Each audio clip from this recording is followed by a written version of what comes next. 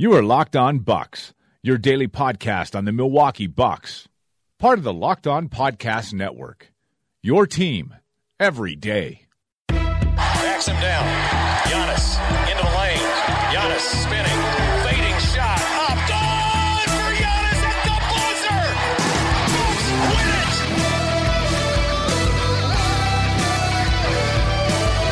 We may be young, but we believe on the future. Bucks win it. We may be young, but we believe on the future. Bucks win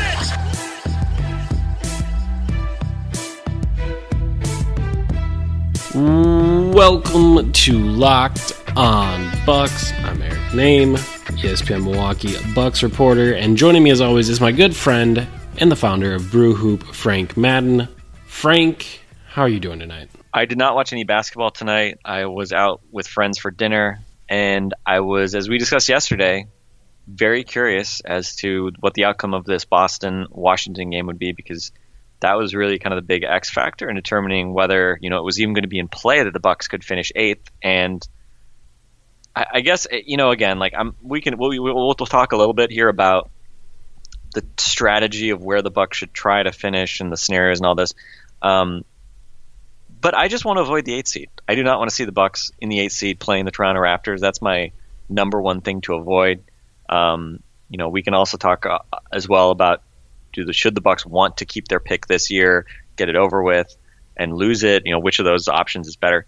I'm in the give Giannis one more asset to potentially have over the next couple of years. That's my camp. But yeah, seeing Washington take care of business against the shorthanded Celtics kind of puts everything in play on the last day of the season. And as the flag bearer for hashtag never trust the Bucks, I feel a bit uneasy going into the last game of the season with the mere possibility that the Bucks could still finish 8th, which again is still not likely because you'd have to see the Heat and the Wizards win and the Bucks lose, but it's in play. The Bucks finishing 7th is in play. The Bucks finishing 6th is in play.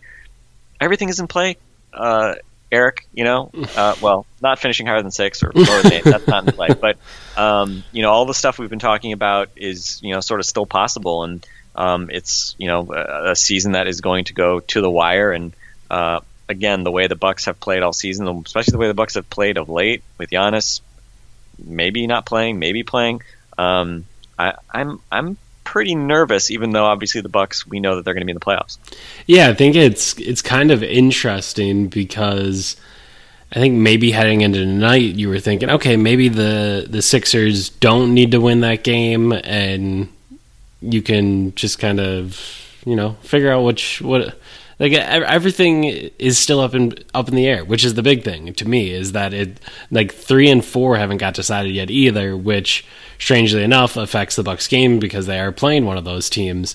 So it is, man, it's just kind of a weird spot to be in, that there's not more something more definitive. I had to send out the shruggy text, the shruggy emoji before, as I don't know what's going to happen, and it's a weird kind of spot to be in. So I guess let's try to break it down up on top to start with. So 3-4 in the Eastern Conference still need to be decided. The Raptors are the 1 seed, the Celtics are the 2 seed. The Sixers and the Cavs still needed to figure out who is 3 and who is 4 between those two teams. The Sixers are up by a game, 51-30.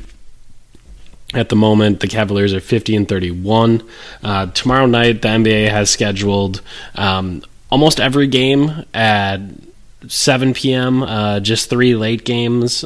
So there's no way to get a time advantage. Like, you can't at the half be like, oh, this team's losing, or this team already lost, or anything like that. Like, everyone will be starting at pretty much the exact same time. So no advantage to be had there.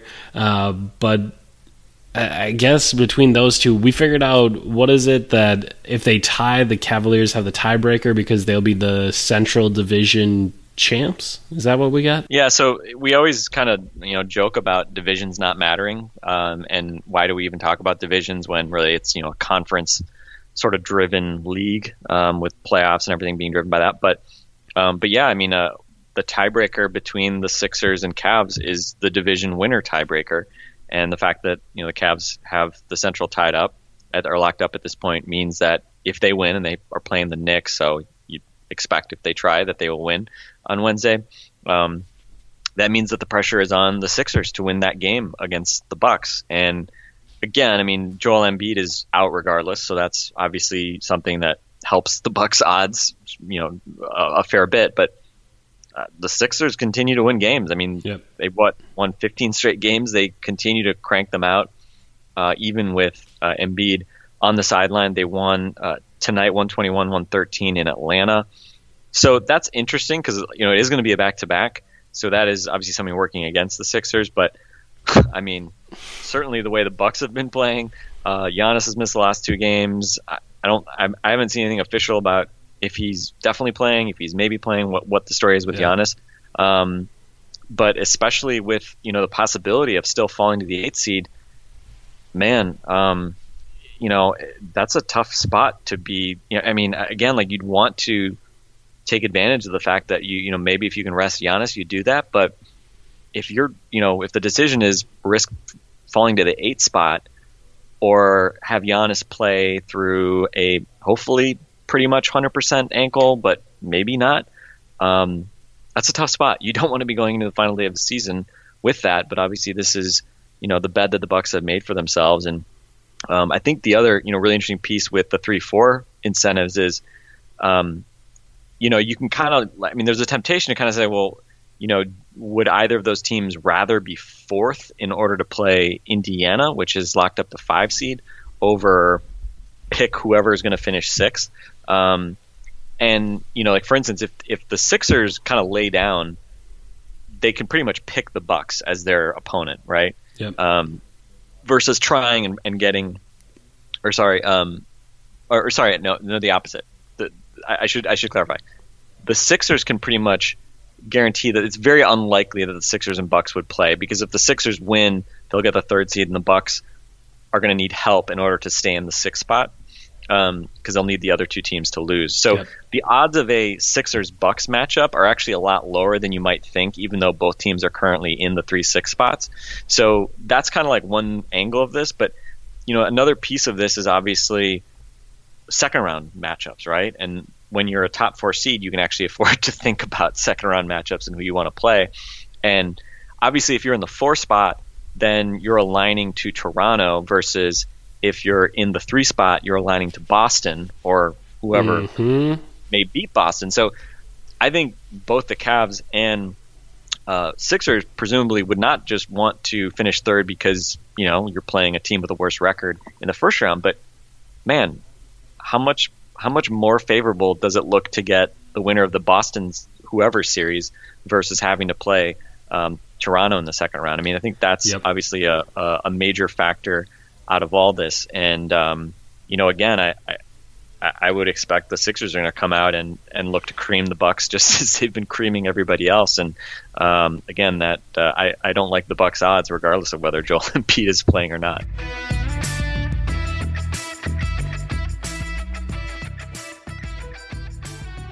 Yeah, I mean, I think that half of the bracket, or at least that half of the imaginary bracket we just drew up,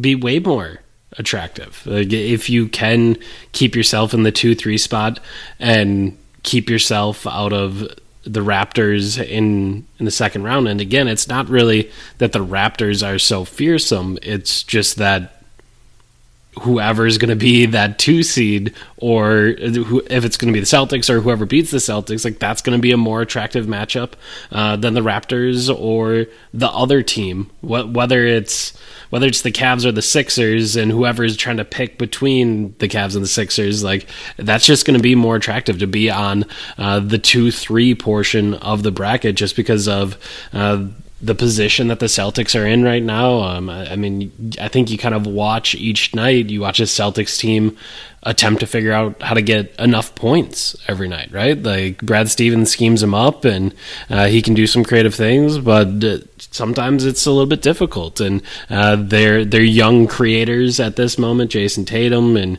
Jaylen Brown. Like those two guys, I mean, it's very likely that they could struggle in the postseason to score. And Stevens will still scheme them up, and they'll be fine defensively, but offensively, I think there's some question of who's scoring points for them. So I would agree. I think that portion of the bracket is much more attractive. And I guess for the Bucks, that means literally one thing, right? Like you said, avoid the 8th spot at all costs. Like you don't want that spot. You kind of want that 7 seed. You want to have that 7 seed so you can get the Celtics, but then at the same time the pick comes into it, and I mean I guess let's talk a little bit about that. I mean, we can talk through exactly what would happen with the Bucks if they win. They have the 6th seed. They have the 6th seed, and they keep their pick. If they lose, they could get the 6th seed, they could get the 7th seed, or they could get the 8th seed. 2 scenarios get them the 7th seed. 1 scenario gets them the 6th. 1 scenario gets them the 8th. So they'd get the 8th seed if they lose and both Miami and Washington win. They'd get the 6th seed if they lose and both Miami and Washington lose. But if either one of them wins, they get the 7th seed, and then that would be kind of the scenario that we were talking about that on Twitter today I mentioned as the best scenario, that the Bucks finish in the 7th spot, and they would, or I should say tied for the 6th spot. They lose the tiebreaker, and that puts them in 7th against the Celtics. And then since it was a tiebreaker, also this summer, I think it's April 13th is the date, they'll do a draft or a lottery or whatever you want to call it. They'll figure out some sort of tiebreaker to figure out who gets the pick, and then you'd want to lose that so that you get the 17th pick, and then you get the 7th seed, you get to play the Celtics, and you get to keep your pick. And I referred to that as the best case scenario on Twitter today, and I know you ran a poll last week that would say kind of 50-50 on whether or not you want to keep the pick, and I had some pushback from... Well, it was specifically, I think I asked, would you rather finish 7th and play the Celtics and lose the pick, which in that scenario is, you know, you can finish 7th, as you were saying, and it's a 50-50 bet then if you keep the pick or lose the pick, because, again, they'll have like a little ping pong ball thing, and they do broadcast this on NBA TV, I think. I mean, I watched it a couple years ago when the Bucks had to do this when they were for lottery seeding. But this also is, you know, for tiebreakers outside the lottery. And so if they finish, my scenario was, again, it was sort of simplified. It was 7th, lose the pick, or 6th, 7th, lose the pick, but play Boston, or 6th, keep the pick, but play, and I said Cleveland at the time. Obviously at this point, Philly, there are scenarios where Philly could be the 3rd seed and the Bucks could be the 6th seed. I guess if Philly beats them and Miami and Washington also lose and the Bucks, as you said, can keep the 6th spot. Or I think if the Bucks beat the Sixers and the Cavs lose to the Knicks tomorrow, then I think then also you could get a 3-6 Cavs matchup. But again, you're betting on kind of if multiple things happening that would be unlikely, right? Yes. So it's probably, it's not probable, but yeah. So I asked sort of a similar thing, basically, like pick, no pick, favorable opponent, less favorable opponent, and it was like 1,800 votes and dead even 50-50 between the two, which I found funny because also in like the replies, some people were like, "Oh, this isn't even a question. How could anybody choose?" Pick whatever. Like, and people were very firm one way or the other, and it was, some people because they don't want John Horst to have more draft picks and they want to, just lose the pick. They figure, let's lose the pick now, and some future GM can keep a pick. Others wanted to lose the pick in order that so it would be more easy, so it'd be easier to trade future picks, which is sort of the exact opposite of the people who wanted to lose the pick so that John Horst, would lose his pick, but some future GM that people want to see would get to keep his pick. So, I mean, again, like the logic kind of quickly gets kind of skewed, and, I think very reasonable people can have completely different, conclusions on this. I think for me, the main trade-off was, I think everything really for the Bucks' long-term future comes down to, can you get Giannis to sign his inevitable Supermax extension in 2020, the year before he becomes a free agent? And so how do you get as many assets as possible to convince him that this team is good enough to stay? And again, there's no guarantee that a 17th pick is going to be some, good asset. Rashad Vaughn and DJ Wilson being very good examples of that. But there's a chance, right? Yep. And rolling the dice on a potential, guy who, maybe you have more like your second round luck in the first round for a change, because you found, definite overachievers in the second round. Can you do that again in the first round? That would obviously be a big boost because, again, a guy picked in June, by the summer of 2020, that could be a guy that actually means something to the Bucks. And maybe that's a guy who actually helps convince the Bucks or helps convince Giannis to stay. And so that's kind of more my argument. I think the thing that scares me most is you kind of punt the pick, the conveyance of the pick down the road, and then disaster strikes in 1920. Giannis tears his ACL in the first game. You're a bad team, and all of a sudden, I think, what is it? Is it top 3 protected in 2020? Something like that. It's basically the protection sort of fall off over time. So if you're really bad in the future, all of a sudden the possibility is that you're not conveying a 17th pick in 28 or 16th pick in 2018. You're conveying the 5th pick in 2020 or something like that, right? Which is it's 1 through 10 and 17 through 30 this year, 1 through 3 and 17 through 30 next year, 1 through 7 in 2020, and then unprotected in 2021. Okay, yeah. So in either 2020 or 2021, it could be a very high pick. If some kind of disastrous scenario strikes, and that's obviously what you want to avoid. So there is something to be said for just losing the pick in a year when you were okay and you didn't have a disaster. Because can you imagine if Giannis got hurt or the team goes off the rails in 2020 or 2021 and you lose a lottery pick? Are you that concerned about losing the 8th pick in 2020? I'm not that concerned about it, but again, because if it was unprotected in 2020 and in 20, then I would say I get it. But by that point, we're past the event horizon, right? Yeah. I guess so. The reason I find it interesting is because, like you said, to me, it makes the most sense that you want to have this summer. The Bucks have no money. There's not. Maybe the mid-level, depending. Sure. Depending on, especially if Jabari is not back for a lot of money, then you could have the mid-level. Yeah.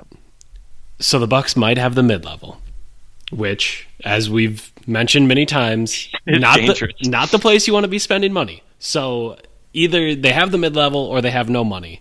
And you need to find cheap assets. And I think for me, I'd prefer if one of those cheap assets would be a first rounder. And I just think having that pick in, like you said, by the time Giannis would be super max eligible, you have this guy for 2 years. And if you hit on the pick, even if you hit on it marginally, not a superstar or anything like that, but just a solid role player, that's one extra player and one more guy that can help you and hopefully be cheap and contribute and make it easier to build a team around Giannis by the time that you need to have a team, and you need to show him that he should have faith in you to build a championship team as he gets ready to sign a Supermax. So to me, it just, I don't know. It feels, like I said, it felt super obvious to me when I tweeted out that getting to play the Celtics and getting to keep the pick, that feels like the best of both worlds to me. That feels really solid. And I understand the concern over a disastrous Giannis injury, and then all of a sudden you're giving up a really high pick. But the highest pick you could give up in 2019 is 4th, and the highest pick you could give up in 2020 is 8th. So I get it, but man, I know what 30 years of being a Bucks fan can do to you. I get it, but Man, like that's my Bucks fan paranoia, for sure. Right? Like that just feels like just a paranoid way to kind of view these things, and it just felt like the reasoning I've been given for why you'd want to lose the pick this year is totally paranoia or distrust in the front office based. Like other than that, I don't know if I agree with any type of logic, because again, I understand you want to be more flexible, or you want to be more flexible and be able to use all of your assets, but I feel like the same people that would be complaining about giving up a first round pick are the people that are also arguing that you want to be more flexible to give up a first round pick. Like, those are the people that would complain about the Bucks in the future sending off another first round pick for an asset that I would assume would help you now. So I don't know. It feels like a strange circular argument where no matter what, you're going to be able to find a way to distrust the organization and say that, you know what, just get rid of the pick this year. And again, I understand it. I've followed the Bucks my entire life. I understand why there would be a certain level of distrust, but it just felt like like I said, just felt like to me, it's obvious that I get to play the Celtics and keep the pick. That's awesome. That sounds great. Yeah, and just imagine, I mean, how little are we going to have talked about if the Bucks have no draft picks after a first round playoff series loss? I mean, we might as well go into hibernation, Eric.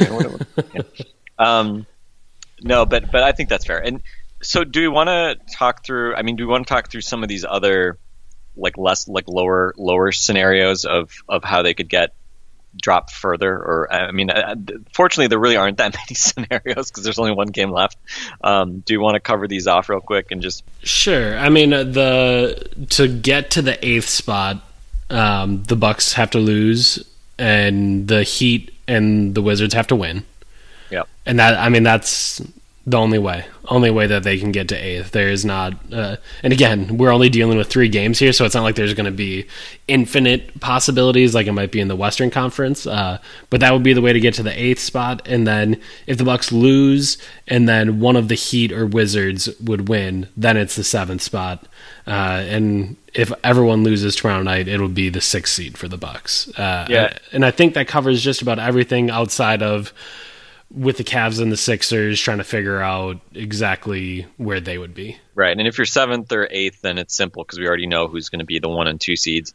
But I think it just highlights, I mean, for the last week or two, I mean, I've heard kind of people allude to the idea of you want to make sure, you and again, some people have used the word tank for the 7th seed, and it's just there's no really elegant way to do this. If you tank for the 7th seed, you may also be tanking accidentally for the 8th seed. So you're kind of, to get cute with this is not really an option. That's why, I'm fascinated to see if Giannis plays tomorrow night. Yeah, and I don't know. I mean, I had assumed he would probably play on Monday. Same. And I don't know what it says about his relative health and also sort of their confidence that they didn't play him. Maybe they just felt like they didn't need him to beat the Magic, which, I mean, they shouldn't need him to beat the Magic at home, given the way the Magic have been playing. And obviously they ultimately did. But it's a very different story with the Sixers. And, again, I don't know. I mean, and then there's another layer on top of this, because if you do go out and try to beat the Sixers, are you giving up? Are you?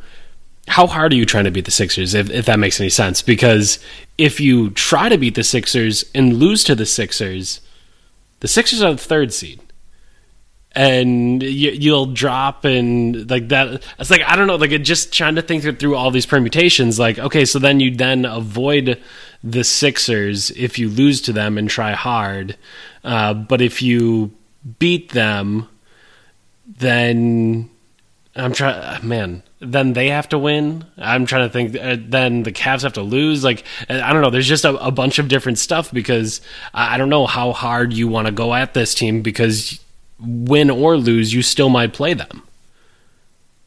Because there's a scenario where you win and play the Sixers, and there's a scenario where you lose and play the Sixers. Like, do you want to try to, hold back some of the tricks that you might have up your sleeve? Like, you know what I mean? Like, you do have to think about no tricks up theirs. I don't think the Bucks have any tricks up their Don't sleeve. say that, Frank. They ran Spain PNR last night, so if they're running Spain pick and rolls, like, there might be some tricks up their sleeve. I just assumed that was an accident. But I mean. The other thing is too. I mean, maybe if you're Greg Popovich and everybody's sort of afraid of you, can you maybe hold stuff back, even if it maybe costs you a win at some point? But I mean, the Sixers, they've won 15 straight. Yeah, they're going to be so confident. If you try and they beat you and you still somehow end up 6 because the other teams both lose their games as well. I mean, they're going to come into that first round series so confident. The Bucks have not. I mean, they haven't had Giannis the last couple of games. They haven't. I don't even know when the last time the Bucks played really a comprehensive end-to-end game. I mean, the odds of the Bucks winning that series just feel really low, even though on pure talent it should be a competitive series. Yeah. Versus if you actually beat them, and even if it's not, even if it's without Embiid. And who knows, right? I think Simmons was questionable for tonight's game. He did play, but he was listed as questionable with gastroenteritis. Even if they rested, Redick or one or two guys, I think it is important psychologically to beat the Sixers if you potentially are going to play them. Because again, the Cavs are probably going to beat the Knicks at home. I mean, that just seems is a very likely thing. Yes. So if you beat the Sixers, odds are you're not going to have to play them in the first round, and if you lose to them, odds are you're not going to play them in the first round because odds are Miami and Washington don't both lose. But in that scenario where you might still have to play these guys, I'd want to go all out because, to be honest, it's sort of I mean, unfortunately, it's sad because the Sixers, I think a lot of fans of a lot of teams, Bucks fans included, and I think also people in the Bucks org, i.e. Wes Edens, got pretty smug about the Sixers the last few years, and now the Sixers are clearly a better team than the Bucks, and the Bucks and every other franchise in the East is going to have to deal with the fact that they're playing catch up on Philly, and we can debate how much the process worked, but the Bucks like results, right? And the results right now say the Sixers are clearly better than the Bucks, and so I think if they're the bully now, the old Broad Street Bullies, Flyers teams. If the Sixers are the bullies in this relationship, I mean, what do you do to a bully? You punch him in the nose, right? Before he has a chance to do anything. Tomorrow's the chance. If you can beat them, I think it's important psychologically, right? To beat them going into the playoffs. If they come into the playoffs, granted, you could say, well, then maybe they're right for a letdown. This team, that building, I mean, again, momentum, is that real? Whatever. They're playing at a really high level right now, and anything you can do to break that up going into the playoffs, I think would be a positive thing. And also, I mean, just for the Bucks, I mean, again, they have not played really particularly well. I mean, other than that last game, they've scored a lot of points, but their defense has been terrible.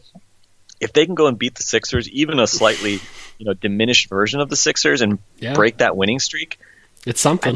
I think that's a big boost going into the first round series, even if it means that you end up having to play the Cavs, for instance, which would be the most likely scenario if the Bucks win.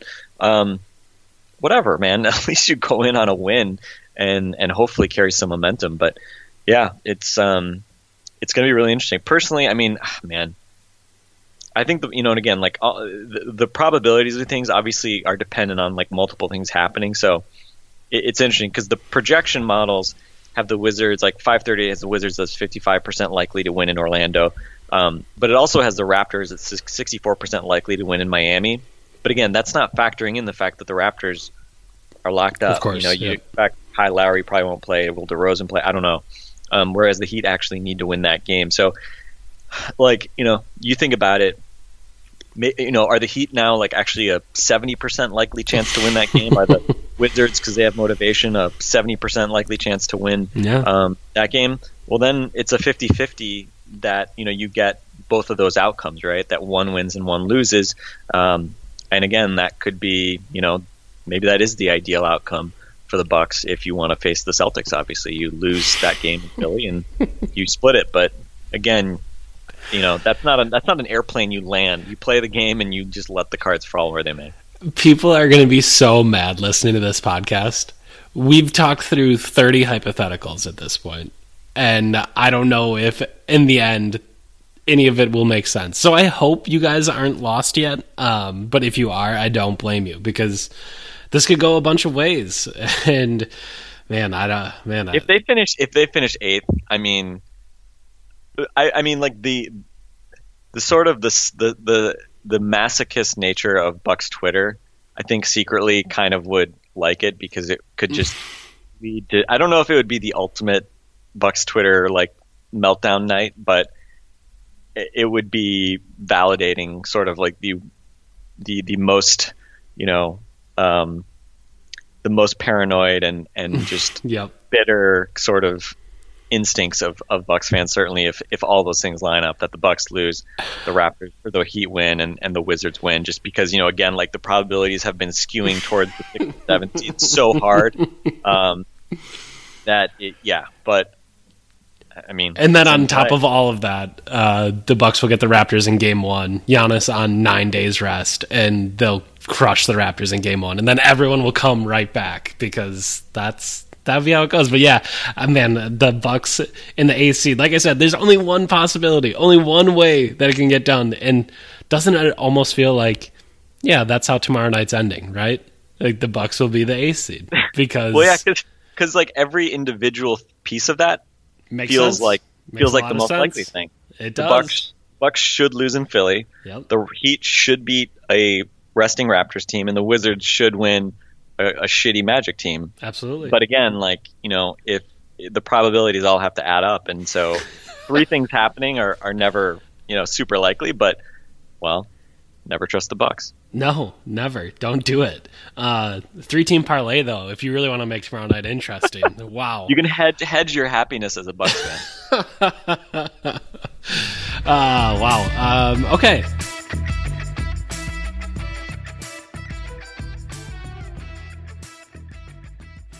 So let's talk a little bit. I mean, I don't even know. Do we need to preview Bucks Sixers? We kind of just went through it. Sixers are a good basketball team. There's no doubt about it. They're a team that should beat the Milwaukee Bucks even without Joel Embiid. As Frank mentioned, 15 straight for the Sixers. Marco Bellinelli, Italian Ice, has been particularly icy as of late. Just jacking shots up from all over the place, hitting a bunch of shots. Ersan's had some moments for him. Pretty much whatever free agents they've signed, it's worked out. That has gone well for them. Ben Simmons looks fantastic. He's been great since Embiid's been out. And yeah, they are a scary basketball team. Anything else you wanted to add with the Sixers? I feel like we should call Marco Bellinelli, instead of Italian Ice, we should nickname him Gelato. I feel like that's a better nickname. But okay, I'm down with Gelato. Also, just because I feel like he probably feels cool about being Italian Ice, and I kind of want to take him down a peg. But yeah, I mean, you can't underestimate. I mean, I think that's one of the things that certainly people have been talking about of late, is the impact that getting the depth from Bellinelli and Ilyasova, as from the waiver wire season, from the buyout season. Man, one of these years, one of these guys is going to want to sign in Milwaukee, and it's going to be so cool, Frank. One of these years, it's going to happen. I don't know when. Hey, man. I don't know when it's going to happen. Don't forget about Shabazz Muhammad's 22-point game last night. But that did happen. I forgot about it. Yeah, isn't there a chance that Minnesota could actually miss the playoffs? Is that still on the table? Yes, wouldn't that be funny? Because remember when he was rumored to be getting bought out, and he said he wanted to join a playoff contender, and everyone was just including me, was laughing at that, because the Wolves seemed way better than any team that would be interested in him. Yep. And now it's actually possible that Shabazz Muhammad could be in the playoffs, and everything comes down. I guess everything comes down to this last game, right? The Timberwolves and Nuggets. I think I saw that it's the first time that a final game of the season is a head-to-head for all the marbles type playoff game. So that's fun. It's basically like a wild card baseball game, I guess. And I think that's the first time since 1997, I want to say, that happened. So yeah. So that's pretty fun. Meanwhile, the Bucks, Heat, and Wizards are going to try to not colossally screw up for themselves, yep. Which has been a challenge. Couple other things to note about this game: the Bucks are now +10 for the season.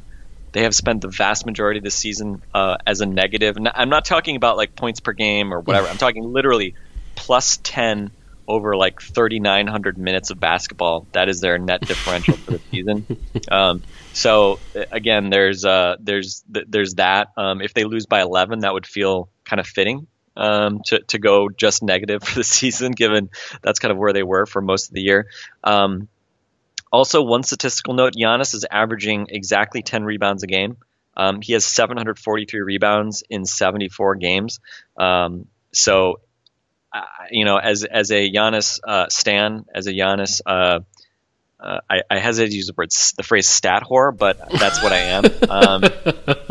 I really hope he does not drop below 10 rebounds per game. I enjoy the double-double, whatever. It's an arbitrary number. But yeah, he's at 743 rebounds. So if he gets if he plays and gets 7 rebounds, then he will be at exactly 10 rebounds per game. I haven't done the math. I suppose he could probably get fewer than that, and it'll round up still to 10. But we need Giannis to not have like a 2 rebound game. Basically, is what I need to be emotionally satisfied. So. On top of that, Frank, this is a stat that you will enjoy. If Giannis plays tomorrow and gets a steal and 4 blocks, then it'll be him and your favorite player of all time. 1993, 1994, David Robinson is the only 2 players with a 27-10, 4.5 assist, 1.5 steal, 1.5 block season. So, nice. There's that. There's the very. I feel like that's the most Frank Madden stat of all time. That comes from Jared Dubin, our friend who's wrote many words over the years. But right now, Giannis is looking at a 27-10, 4.5, 1-1 season. That has been done 5 times since they started keeping track of blocks and steals. 2 years from Kareem, 73, 74, and 75, 76. 1 from Larry Bird. And then that aforementioned 1 from David Robinson. So already among elite, unique company, could go to a next level with a steal and 4 blocks tomorrow night. Or maybe he won't play, and then he'll just be with those other 4 guys. So we'll kind of see what happens there. I think that's. I've got a couple other. So I just did the quick number crunch. Giannis needs at least 4 rebounds to get to 9.9, above 9.95. In which case we'll round up and give him that double-double. So today, give me 4 rebounds if you play Giannis, and also in order to I'll just say this: he's not going to get to 5 assists per game. He would need 14 assists tomorrow to get to 5 assists per game. So that statistical milestone is unlikely. I don't know. Let him go. Let the Bucks go straight Thunder style here, and every time Giannis passes a ball, you shoot it. There's no in betweens. Like, good point. If you do that, I think he'll get 14 assists. Like I think it would just happen. There would be no flow to the game, and you'd almost certainly lose. But I mean, does that matter? If you're out here trying to get Russell Westbrook a triple-double for the season, like, that doesn't matter. You don't need to grab rebounds. Let him have them. So go get Giannis his assists. Be team players, Bucks. I think if the Bucks wanted to get Giannis assists, they would go into the set where he stands 35 feet from the hoop and tries to throw a jet the ball coming off curl. And I'm not sure he's had like a single assist doing that all year, but I feel like that's what the Bucks would think that they should do in order to get Giannis assists, because that's their idea of point Giannis. So that's kind of a not great thing. Okay, Frank. I also will say this: Giannis 30.9% from 3 right now. Obviously, unlikely that he will drop under 30% based on this final game of the season. But it would be nice if he could stay in that range. Yes. Maybe make a 3, get over 31%. That would be a positive. Yeah, and I mean, I'm trying to think how many. And like 139 3-point attempts as well. Like, I wish it was a little bit more. But okay, that's not the most insignificant sample size. Frank, I was going to ask you, they were talking a little bit about Westbrook and the Thunder's just ridiculous box out for Westbrook tactics. And maybe it's not ridiculous. I understand if he grabs the rebound, he can start the break. I get how it all works, and the trade that they say that they can make. I was thinking about this for the Bucks. there's no way that they could execute that, right? Like they don't have a Steven Adams that can actually box someone out and keep them from that rebound, right? Like if you told John Henson, don't go after this rebound, just box somebody out so Giannis can grab it, they wouldn't be able to do that. Yeah, I mean, and also, I mean, on like free throw, probably the most egregious example is on free throws, yes, where like there are two inside men, the two big guys will box out and let Westbrook like come running in. Yeah.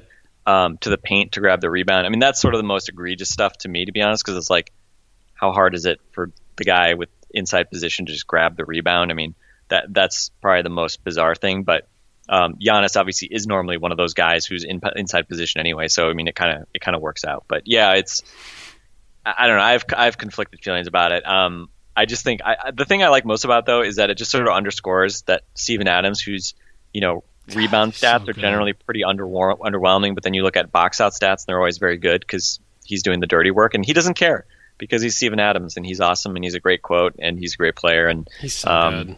I'm glad that like now whenever I listen to podcasts, like everybody likes to note that the Thunder big three is Steven Adams along with Paul George and Russell Westbrook, and nobody is under any illusion that Carmelo Anthony is better than Steven Adams, which I feel like things are heading in the right direction in terms of the world of basketball when people understand that. I would agree. All right, I think we're good. Bucks, Sixers, and a whole bunch of other games. I was trying to think of them off the top of my head. Cavaliers and Knicks, Raptors and Heat, and Magic and Wizards all tomorrow night at 7 p.m.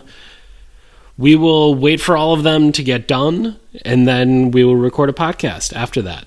We'll discuss everything that's going on and try to let you know exactly who the Bucks have, and then as the days go forward, we'll have a playoff preview. I can tell you right now that I already know my Friday guest. It will be Dean Maniat, and we will do a playoff preview. So all of you that have been asking for more at All the Bucks on the podcast, you will get that this Friday. Right? Yeah, because we only have one. Yeah, that'll be 2 podcasts away. So make sure you join us for that. We'll do a series preview and try to get you ready for the Bucks playoff series, whether that starts on Saturday or Sunday. We will do all of that after tomorrow's podcast, where we actually know how the Bucks did against the Sixers and who they'll be playing. We'll break it all down tomorrow night after the game. For Frank Mann, I'm Eric Name. This has been Locked On Bucks. We'll talk to you tomorrow night.